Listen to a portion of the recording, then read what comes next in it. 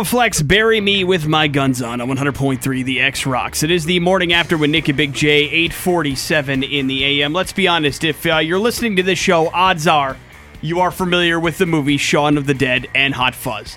And even more, I guess in our favor is the fact that you know who Simon Pegg is, and you're a fan of his work. And we are lucky enough to have caught up with the man himself. He's got a brand new book out. We're going to chat with him about that. But first of all, Simon, thank you, man, for being on the show and taking the time. We certainly appreciate that. Not at all. Pleasure. You know, we have had a chance to page through the book, Nerd Do Well. Why? I do like, we were talking how it was funny how reluctant you were to actually write a book. Was it a pain? It seems like it came pretty easy to you, though, once you sat down, yes? Yeah, I wanted to write a book, but I didn't necessarily want to write a memoir, and I felt like it just felt a little bit self-serving, and the publishers who I sort of like sat down to chat with were like, no, you should do it. And I went into it slightly reluctantly, but it ended up being good fun. I slotted in a sort of fiction story in the cracks as well between the chapters, and some of it was pretty good to sort of relive. And the first idea was to write a kind of production diary of like what it was like on Shaun of the Dead and what it was like on Hot Fuzz, but then I started writing that and just thought it was so boring. It's like those stories are interesting to me, but I couldn't see them being interesting to other people. So I thought writing about being a kid was something that everybody can relate to, you know.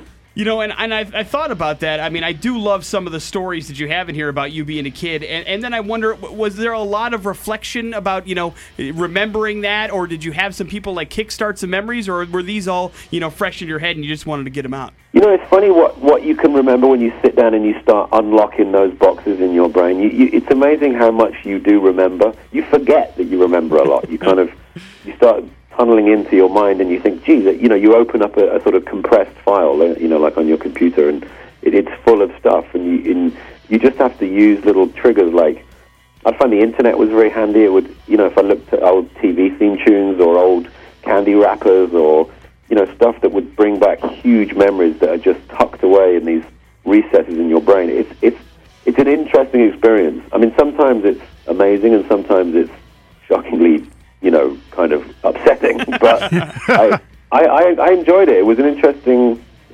experience. What do you think is the biggest surprise about people wanting to know about you? Because you talk about in the book, and you even mentioned it here, that, why would someone want to hear these stories? Why do you think we want to hear these stories? Because we do. They're awesome. Well, I felt like the interesting thing to do would be to look at me being like a little kid, loving Star Wars and Star Trek and being into all that stuff, and then becoming an adult, being, and being part of those worlds and the journey from one to the other. Because I think some people look at the film industry or whatever as being this kind of neverland, this impossible to get to, and it's this sort of weird sort of, fairy kingdom, and it's not, it's just another place of work, and it's a very magical one, but I just felt it would be interesting to, particularly these days when so much is made of celebrity, it's so much importance is heaped on it, and it doesn't mean a thing, it's just meaningless.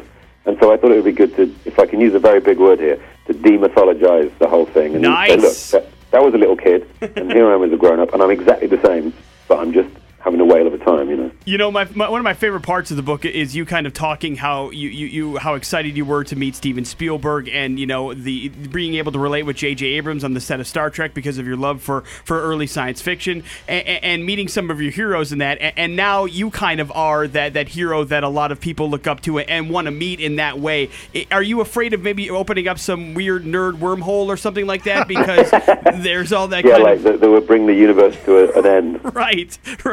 But it's got to be a little bit surreal, right? I think, if that is the case, and I do meet people sometimes who obviously like what we do, I try and remember what it was like for me meeting the people that I admire and the people that inspired me, and how I would want them to act with me. And I try and always conduct myself in that way, because I think anyone that turns around to people, and it can be tiring at times if you just want to walk down the street and stuff, if it gets a little oppressive, it's not always easy to hold your patience, but it's important to always remember these people that are coming up to say hi. It takes guts to do that, and if that was me going up to someone and they turned around and told me to go away because they had a bad day, I'd be really upset. So, I just try and remember I'm a fan too. I'm as much of a fan as anyone. And I think that's what makes your project so awesome, is because you are a fan and you take those things into consideration when you're coming up with projects. Yeah, I mean, myself and Edgar Wright and Nick Frost, we've grown up sort of, those are my two collaborators that I made Shaun of the Dead and Hot Fuzz with. But we're all film fans. And you find a lot of the people that I've met along the way are exactly the same. J.J. Abrams is that guy. Steven Spielberg is that guy. Tarantino, they're all film fans that have become filmmakers. And just because they're now filmmakers doesn't mean they're no longer film fans. They are, The book is called Nerd Do Well. Do you think there's ever been a better time or a more popular time in history to be that kind of nerd or this kind of geek? It seems to be actually cool to be that kind of person now. I think it's the thing is it's kind of become commercially viable. I think the rise of certain sort of properties in terms of like comic books titles and they look at how the Avengers has done recently. It's suddenly not an embarrassing thing to be into that stuff anymore. Suddenly it's like it's to be encouraged, and I think the nerd kind of thing has become very much a commercial property now. And I'm sure real nerds all over the world are annoyed about that. 2004 is when you guys released Shaun of the Dead over here in the States, and it took on a life of its own, especially in the DVD market, and kind of opened up a lot of doors for you guys. But also, it really rejuvenated the zombie genre. I mean, obviously Romero started it all, but do you ever, want to call up AMC and go, hey, you're welcome, by the way, of making this cool again? I think they should call up George. I mean, I think me, Edgar Wright, Robert Kirkman, maybe even Zack Snyder should all wear T-shirts saying, thank you for my career, George Romero, because, we owe him a lot. It bothers me sometimes that people may have seen, say, Shaun of the Dead or The Walking Dead and not seen a George Romero film. Right. For me, that feels like credit isn't being given where it's due. I think what George Romero did was he invented a whole...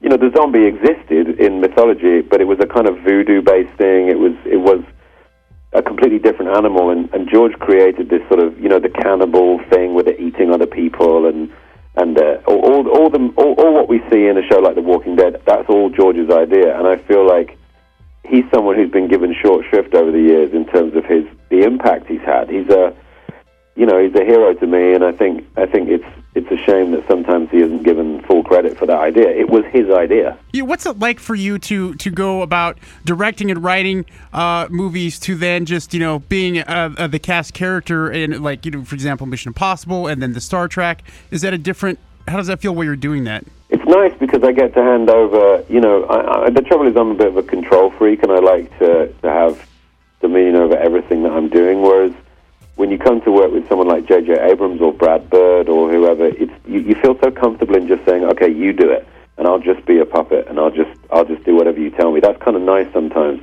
particularly when it's with people who you have inordinate respect for, as I do for those guys. And it's actually quite a nice change of pace. I just did 5 months on the new Star Trek, and I love working with J.J. He's such an incredible director, and so fun to you just say, tell me where to stand, tell me what to say, and you feel completely comfortable doing that, I love it, man. Well, we're looking forward to Star Trek 2 for sure. The book is called Nerd Do Well, finally available over here in the States, available in audiobook as well. Simon, man, thank you so much for spending the time. My girlfriend would leave me in a second for you, so thank you for the brownie points as well. I earned some of that stuff, so we appreciate the conversation, I'd man. leave you in a second for Simon, too. I know. But thank you, sir. I'd leave me for both of you. You take care of yourself, man. Thanks, guys. Take it easy. Bye. Bye.